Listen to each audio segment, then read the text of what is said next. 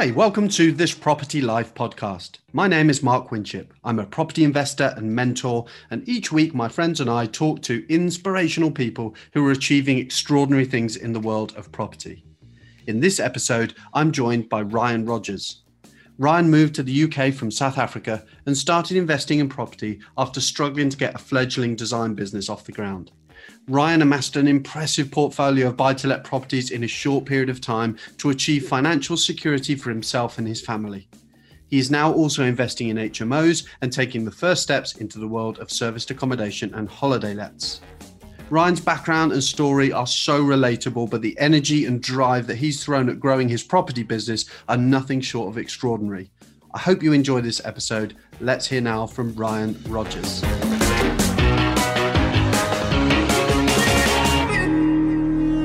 Morning, Ryan. Welcome to the podcast. How you doing? Great to have you on. How's it, Mark? Thank you very much. Yeah, how you doing? I'm all right, thank you. Yeah, enjoying the sunny weather, which makes a change. It's baking hot here. I don't know if it is where you are. You're up in Scotland, I assume, aren't you? Yes, it's been pretty good, so can't complain, for Scotland. So yeah, no, absolutely loving the weather at the moment. We've had the kids out in the sun, and yeah, it's been good. Fantastic, good stuff. Okay, well, I'm really looking forward to getting into this and learning a little bit more about your journey and how you started out in property and what projects you got on at the moment. I know you're a very busy man, so I'm looking forward to hearing all about that stuff. But what I thought we could kick off with is a little birdie told me that when you first started out in property, you hit the ground running, right? You were rattling off buy-to-lets on average, kind of one a month when you first started out. Is that right? That's correct. Yes, that's kind of how we got going. That formed the basis of our investment model. So yes, we did. We moved at quite a pace initially, and like you said, it an average of one buy-to-let a month. That was kind of what we were on. I actually went back at one stage to look at that to make sure that was true, because I was saying that and I thought, let me just believe it. I need to make sure that I'm telling the truth here, and it was. When I went back through my calendar and looked at all our completion dates, yes, they were coming in like little clumps, maybe 2-3 at a time, that we then had to kind of consolidate, do those refurbs and get those up and running. But when I looked at that first, 11-12 months of our property journey, that was on average we were picking up one a month, to start with. But with that, we for everyone listening, we had to raise money very quickly. So we were able to do that, and that obviously really helped us. So that's why we could move at that kind of speed. But yeah, that's kind of how we got going. So that's a lot to take on when you're first starting out. You, like I said, you really did hit the road running there. So what was the driver behind that? So maybe just take us back a step. Where did you, what was your background pre-property, and kind of how did you find yourself in the situation where, you're really scaling quite quickly? Yeah. So, my background is product design or industrial design. That's kind of the background I come from, and my wife's actually she's got a legal background.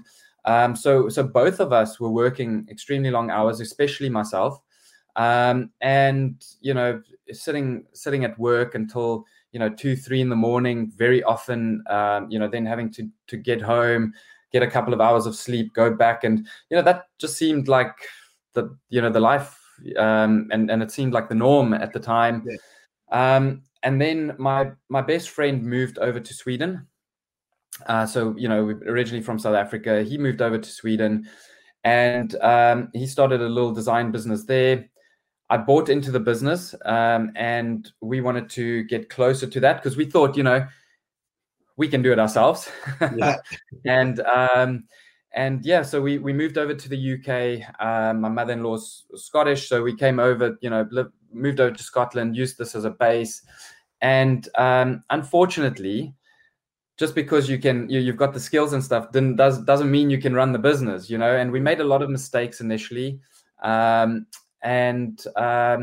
yeah, so unfortunately that didn't quite work out. And I found myself kind of being a freelance designer, having to pick up little clients here and there, working extremely long hours.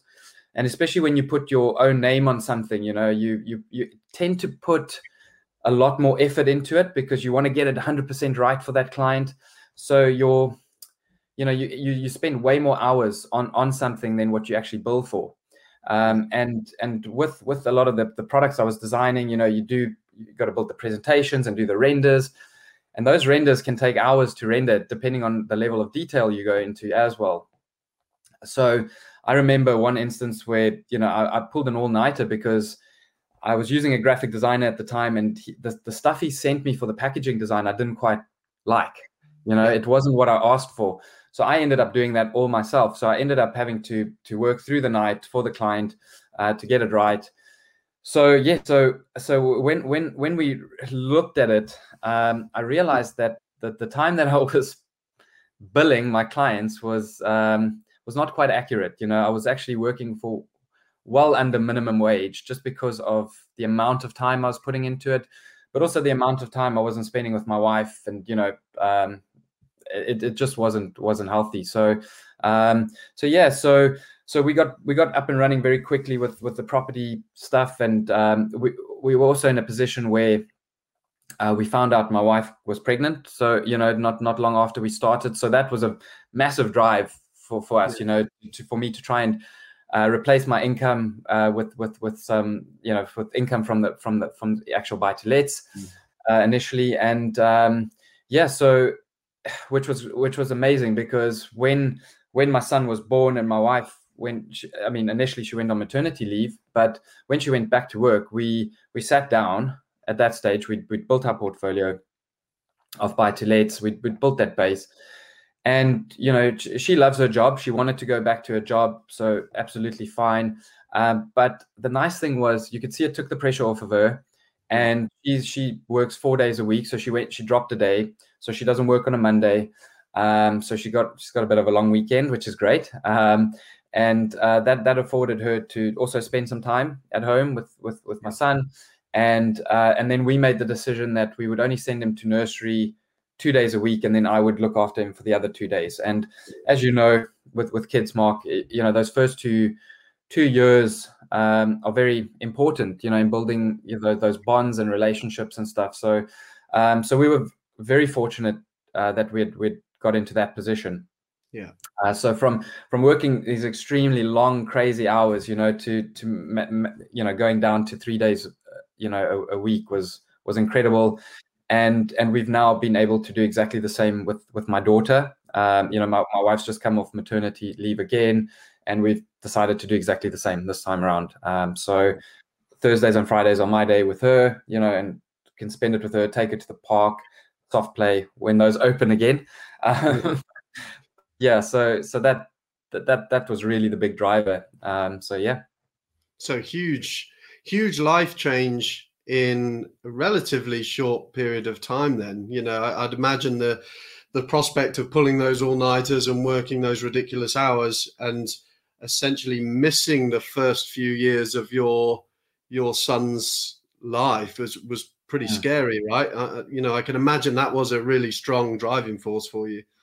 Yeah, no, 100%, you know, and that's, you know, our why changed drastically initially. Like I said, initially it was just to replace my income, but, you know, now it's obviously to build that legacy for the kids, and, you know, to give them something, you know, when they grow up to do. So, you know, if they choose to, that is, you know, so yeah, so it was a big change. And, you know, that was me working for myself. I obviously realized, you know, that, but even working for someone else, your time isn't your time. And like I said, I was still working those kind of hours, even for someone else. I remember just before I left my job in South Africa, I remember working on a project for a big client, and once again we were doing that for almost a week solid. The only time I saw my wife was over breakfast in the mornings, because I was, you know, and we won, you know, we won the pitch on this big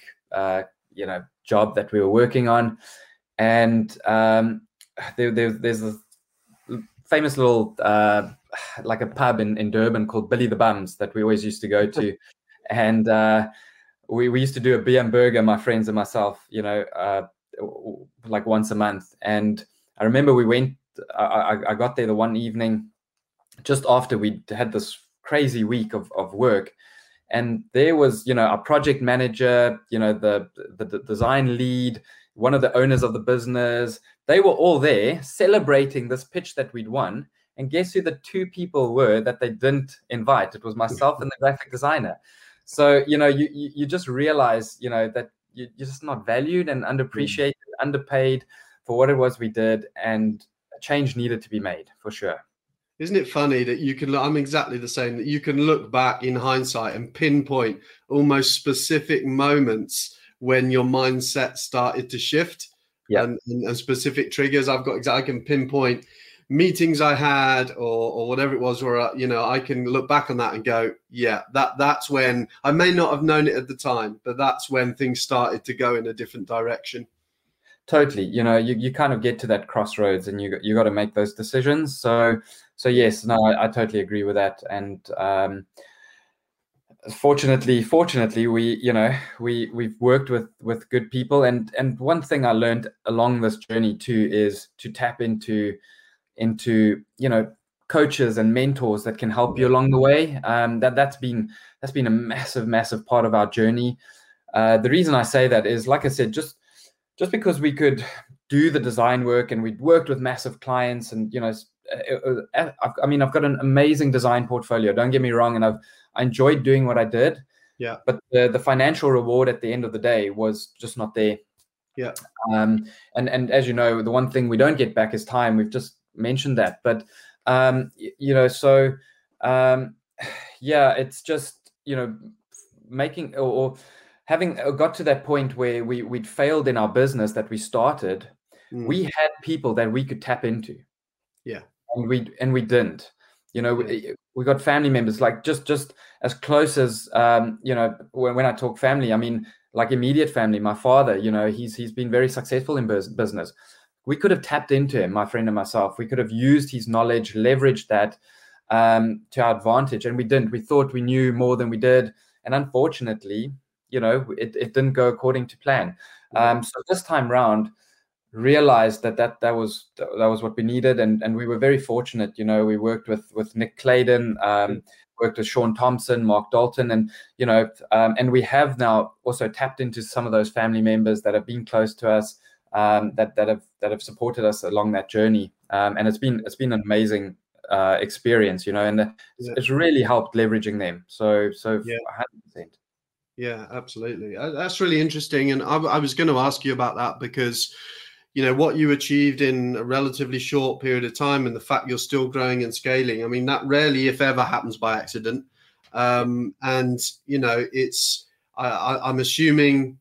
What gave you the confidence to do that? I'm assuming you must have invested in your education, when you got started in that process. And what would you say the role that education played in you being able to grow the portfolio and make the changes that you have managed to make?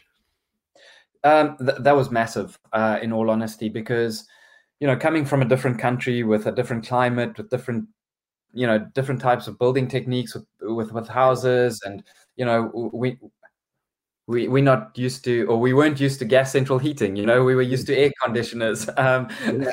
So it was completely different. And then coming from I suppose my ego got knocked because of the business that failed and losing money there. I think the education played a massive role. We realized that we needed it and we wanted it. We wanted to work with someone that could help us along the journey. But obviously you those doubts creep in, and you just think, I've just lost money. I've just had a business that fails. This needs to succeed. And once again, just tapping into the right people, asking the right advice, to talking to people that have also learned and been successful in business. And the best at that stage was we paid a lot of money for our property education, but I remember making a phone call, and the person we spoke to just said to us, look, wouldn't you rather spend that money, get the education, get a mentor, then go do a bad deal and lose even more money? Because property is not cheap. If you do a bad deal, you can lose a lot of money. So, and I think that was really the mind shift that we needed to hear that. So, so we dived in, and thankfully, we put everything into it. Don't get me wrong, it took a lot of hard work too, but we had the support around us, the network around us. We had people we could tap into, and I mean, that was massive for us. That was a big change. Yeah. And that's a really interesting way of looking at education, isn't it? Because I know when I've been asked in the past about, how much we've invested in our education, and, I'll quite quickly try and flip that question to, well, let me tell you how much I've saved through my education. Exactly.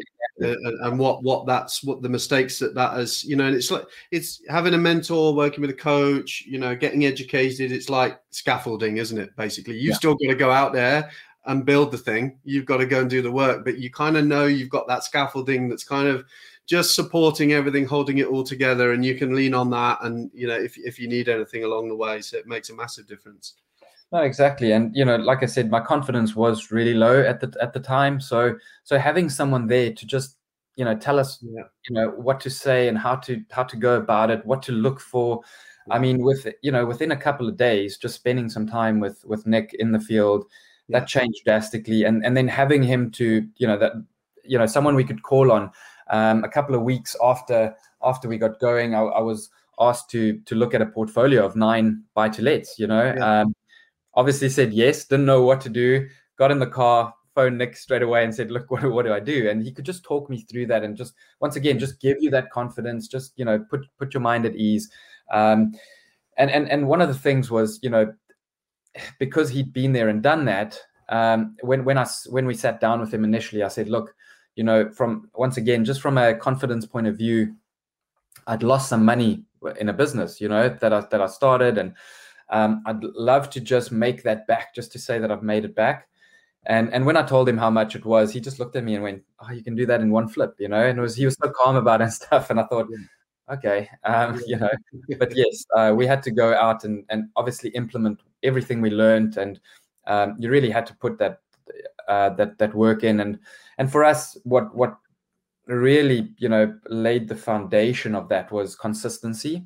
And that's the one thing I always tell people in this is be consistent in what you do. It's massive. So when we worked with one of our other mentors or coaches, Mark, he got us to read The Slight Edge by Jeff Olson, and that's all about just doing those little consistent actions, over time, which then gets you closer to your goal. And I mean, obviously that ramped it up massively, but we gave ourselves a good tap on the back because of that, because what we did was we just made sure that every single night, before we turned the TV on, before we did anything, my wife would get back from work. So we'd have dinner, or we'd go to gym, whatever the case was. We'd make sure we get that out the way. And then we got on Rightmove, did some area analysis, ran numbers, picked out some properties that we wanted to go do viewings on. And that really changed things. I mean, because it was just practice, and then it becomes like second nature. So and we just, like I said, area analysis, got to know the area very well, tapped into our power team that we were building, and just made sure we were out doing a good 10 odd viewings every single week. But it was consistency. We did something every single night, and that helped massively. Yeah, that's such a good point. Do you remember your first deal? Tell us about your first project. Yes, it was. So we actually got an offer. It wasn't quite accepted on our mentorship with Nick. We found a deal on there. I went back and there was a bit of negotiation in that one. So that one actually only went through as our third deal. So we actually but once again, because of the time that it took to negotiate that one. But we found that one on the mentorship. But not long after, I managed to pick up one in a little town outside of Glasgow called Airdrie. It's just kind of our standard bread and butter type of deal. 4 in a block, you know, these little flats. It was a 2-bed ground floor flat. They value up at about currently about 65,000, you know, and 65 for a 2-bed, and yeah, we picked that one up for about 40. Okay. But we did over spend on our first refurb, as you do. Your baby, isn't it? Yeah, exactly. You always find when you go into, you know, new, you know, we're chatting to you, you know, about the current strategy that we're running with service accommodation, which is obviously your forte, but you know, and we've actually decided this time to just take it slow on this one, just because, you know, we always dive in head first, you know, especially with the buy-to-lets. And when we got into the HMOs, we did exactly the same. You know, we didn't just do one and see how it went. We kind of picked up 2 straight away with HMOs and stuff too. So so we did kind of overspend a little bit on that first refurb. I think we spent about 12 to 14 on that one, which was way over. I think if we were doing that project now, knowing what I know, I'd probably be well under $8,000 on that one easily, you know. Yeah, it was just, you know, we put blinds up, you know, which is something we wouldn't do now. I even went and bought like little handles for some of the doors because they didn't look right. But yeah, we stripped wallpaper, you know, which once again, in a buy-to-let, we didn't need to. The wallpaper was fine. We would have just painted over it. So we kind of learned the hard way. It took us, I'd say, 2 or 3 refurbs to kind of really get it sussed. And I mean, we're really efficient with our refurbs now. So, but once again, it was a good learning experience. Good, you know, I don't take that back at all. That's how I've learned. So, but like I said, this time we've decided let's actually just take the foot off the pedal. We don't need to rush this one. We're doing this holiday let, and we're just making sure we, you know, once again, I'm sure we'll become more efficient at them as we go, but we'll just make sure that we're getting it right first. And with the buy-to-lets and the HMOs, I guess I'm assuming did you work with the same build team throughout, so that they get to know your model and your cookie cutter and the kind of spec that you're looking for?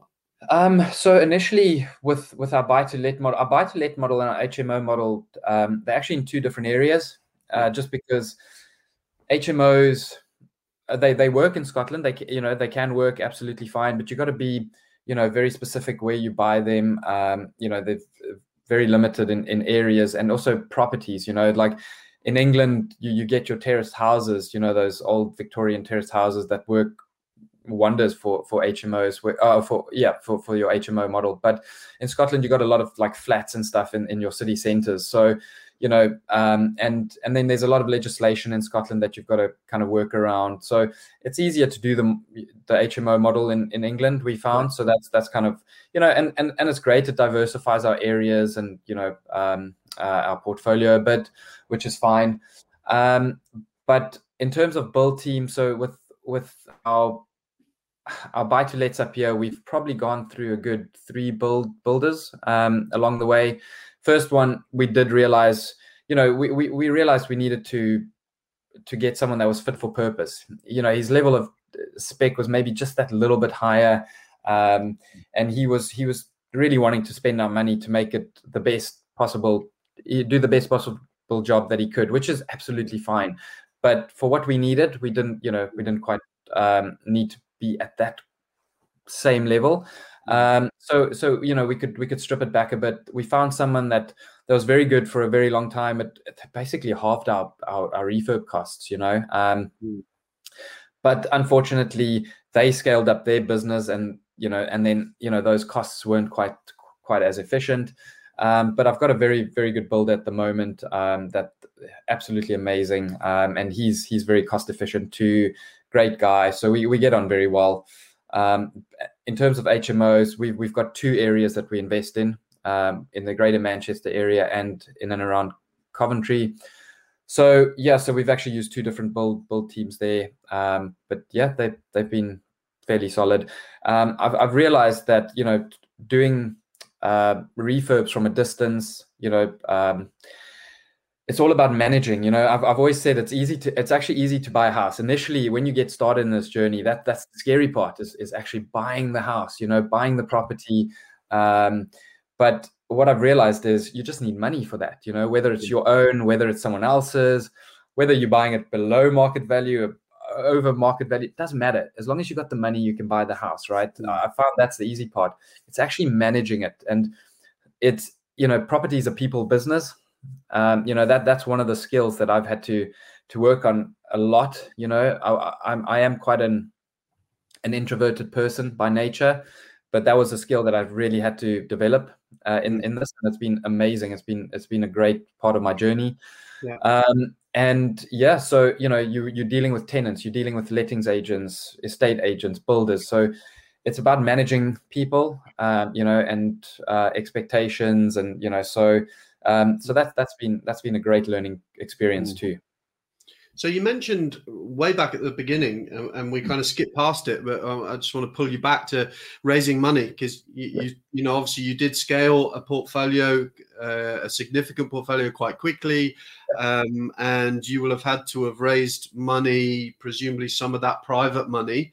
So how did that sort of start for you, and what tips would you have, I guess, for anybody listening about, where they may be just looking at I don't know, one deal at a time, whereas you presumably weren't limited by thinking, well, I've only got access to this pot of money. You were thinking, well, I'm going to go out there and I'm going to raise the money. I'm going to find the deals and I'll raise the money. Yeah, that's actually a good point, because initially when we started, like I said, my confidence had taken a knock, ego had taken a bit of a knock and stuff. So I had a little bit of money in an investment, and that would have got us over the line on two deals, and it did. We bridged them initially, and then so that was enough to kind of pay for deposit and refurb on our first two deals. But we were also quite adamant, because I think, like I said, just because of the mindset I was in at the time, I'd kind of lost that money that I'd invested in business with my friend and stuff. We were adamant that we were going to do this on our own. We weren't going to ask for help. And I think that would have been our biggest mistake that we could have made. We wouldn't have been anywhere near where we are now if that was the case. So if anyone is, that's listening is obviously worried about that, don't, that is something you definitely need to overcome, that little hurdle. And it was just through telling our story. We just had our second offer accepted. My parents were over for the Rugby World Cup, and we were just telling them what we did. We were just excited. We weren't asking them for help, and we went for dinner, telling them about what we were doing. Just talking through the flow of money, talking about the numbers, and telling them exactly how we were going to pull our money out of those deals and what we were going to do and how we we're going to recycle and go on and do the next one. And the following evening, my father actually said to me, look, I was thinking about what you said, and I've still got some money over here, with some of the business that I used to do, in the UK. And he was talking about maybe doing some flips together and splitting the profits. So we said, look, that's amazing, that they've offered that. And we thought, look, but our model is at the time, it was a buy to let model. We wanted that income. So we said, do you mind if we put a proposal together for you? And that's exactly what we did. We literally went home that evening and we put a proposal together for him that evening after dinner. And that got us going, because then obviously, once other people then saw that, other friends and family members, that that obviously proved the model was working. But it was, like I said, we were almost lucky that he offered, because we weren't going to ask, and just through sheer stubbornness, I suppose. But it was, and that's why I say don't be afraid to just tell people what you're doing. And we didn't ask for the money. We were just telling them what we were doing, and he saw the opportunity, and other people will too. And that's why we say just talk to as many people about what it is you're doing, and just tell them what you're doing. And people want to get involved in property. They really do. I've seen it over the years.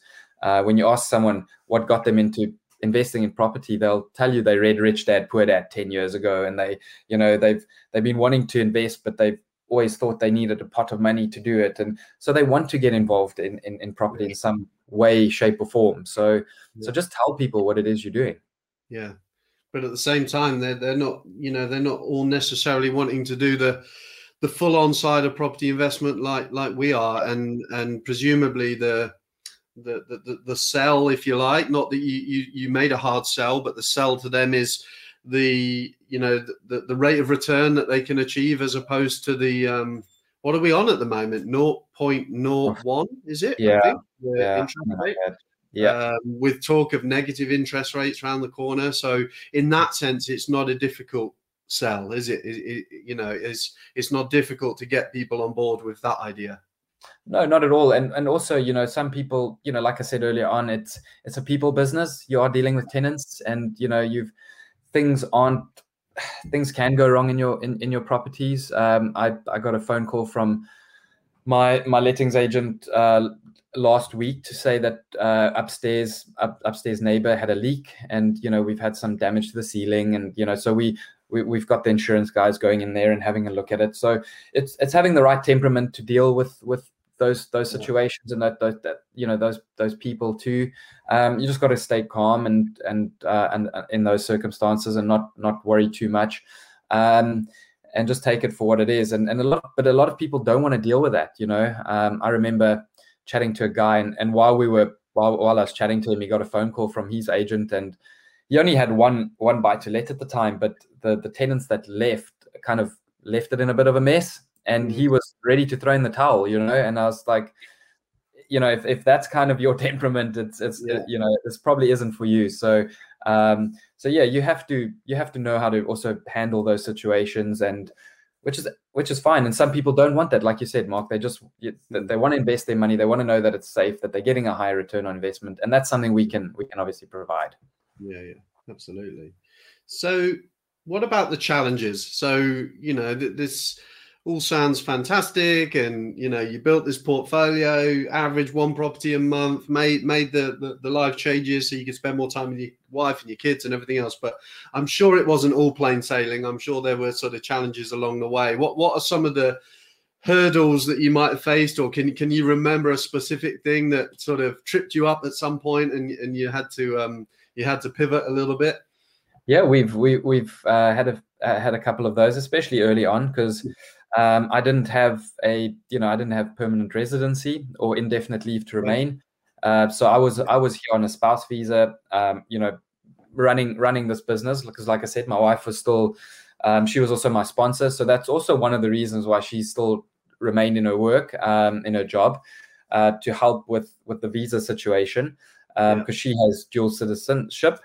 And so that was one of the reasons. But then, like I said, she does love what she does, and which also helped, which was good, because we spoke about her joining me full time. But when it finally came to that, she didn't, she was happy and quite content where she was. But yes, so that played quite a role initially, especially with mortgageability and things like that. So we had to pivot a few times, in terms of how many shares my wife owned in the business, and we had to get the accountant to change a few things from a business structure point of view, and then at one point, we found that lending in Scotland was also a little more limiting, and we had to hit certain thresholds in terms of done up values with certain lenders, and that's really also what kind of pushed us then to eventually go down south to England, look for those HMOs that, the properties that maybe had a higher value, so we could get, different mortgage products that were then available to us. So yes, there were a couple of occasions where we tried to apply for a mortgage, and we got some kickback from some of the lenders because of just some criteria that we had to, in our personal circumstances, that we then had to try and get around.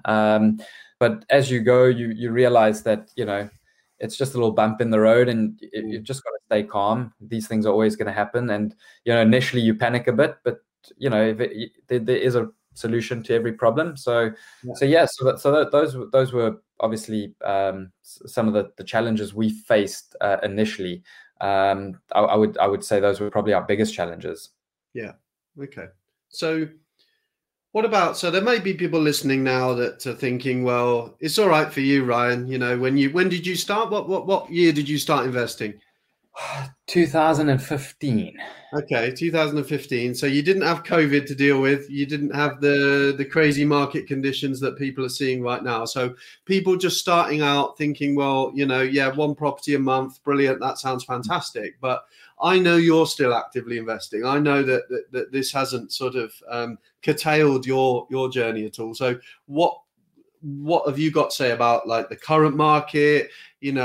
Are you doing anything different or not different? Is it actually the same principles apply? What advice have you got for someone starting out right now? So, I mean, we still, look at our numbers the same way. I still go and view the properties in the same way. But we are willing to, because we've got some good angel investors on board now, and they're happy to, we've tried and tested our process with them. They are happy for us to leave their money in the deals longer. Like you said, then their money is not doing anything for them in the bank. So our return on investment is slightly higher than it was initially, but that's absolutely fine. We did a deal, or a buy to let. We picked up a buy to let a couple of months ago, and our return on investment was about 33%, which is still fairly high. I know some people are aiming for 25% at the moment. But that was more direct to vendor. I got to chat to the vendor. I think there's a lot of opportunity with the vendors at the moment. If you can cut out that middleman, especially with the agents and the things going crazy at auction and stuff, if you can try and get direct to vendor at the moment, I think that's great. So that was more of a direct to vendor situation that we were able to negotiate. So we got a very good deal there, and that was once again during restrictions. So we just changed our area. We looked in our town that we live in. My wife actually spotted on Rightmove. I went and did the viewing. I was the first person in to do the viewing. I know she was looking for a little more. I put in my offer, and she negotiated a little bit higher. I think we went up about £2,000, which in the greater scheme of things isn't that bad. Yeah. And I mean, refurbed it, like I said, with restrictions. They'd lifted a few of the restrictions, so my builder was still very cautious, doing what he did. So he was in and out very quickly. And yeah, it's getting £500 a month rent there for a little 2-bedroom. And like I said, it's 2 minutes down the road from me. Then we've also just, once again, like I mentioned earlier on, we're doing some holiday let now. Also, just I know that's quite a hot strategy. Once again, maybe paid more than we would for a buy to let on this one, but our return on investment will be higher. So we've just pivoted on the strategy. So it's just following the money, doing something different. But yeah, look, people are always going to need a roof over their head. They're always going to need somewhere to live. So it's still I think property is still a good place to put your money in. So if you've got money in the bank, it's not doing anything, absolutely, just get started, get on the ladder. Don't worry about it. And once people start seeing what it is you're doing, and you're having those conversations, you'll start raising more money and getting more people involved. Cool. So the holiday let then, so that's your focus right now. That must be exciting.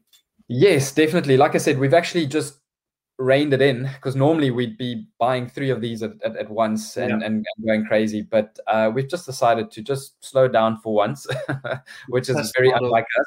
Yeah, and just test it out first. We're about 2 weeks away from completing the refurb. Kitchen went in last week. Most of the painting's done. They've just got to do some touch-ups, and I've already got some furniture, ordered. That'll be there. But this week they'll put the bathroom in. Flooring will go down, and then just the finishing touches. Like I said, the furniture, and So we're getting there, and then we got to put our systems in place. But yeah, it's a great location. We're on the beach, golf courses in the area. So it's a great holiday location. We're across the road from the yacht club and the harbor, and there's a fantastic restaurant there. It's probably the best restaurant we've been to in Scotland. It's just their food is unbelievable. So yes, we think our location's been absolutely perfect. So we can't wait to get this up and running. And with the staycation boom that we're all seeing at the moment, with travel restrictions and everything, it's a good time to be getting into that market, I think, isn't it? Exactly. And if we can take advantage of a bit of the summer that we've got left, in the golf courses in the area, hopefully we can get some guys that are traveling up to play some golf. So that'll be good. Brilliant. Fantastic. Ryan, it's been an absolute pleasure talking to you. It's been fascinating to hear all about your journey and the lessons you've learned along the way. I know listeners are going to find that really, really useful. If people did want to get in touch with you or keep track of your progress, what's the best way for them to do that? I would say Instagram. I'm probably not the most active on social media, but Instagram's probably the best. My handle is Ryan_Rogers_invest. So Ryan Rogers Invest with underscores in between. So but thank you for having me on, Mark. Perfect. It's been a pleasure. Take care, Ryan. I'll speak to you soon. Thank you very much. Thanks, Mark. Bye.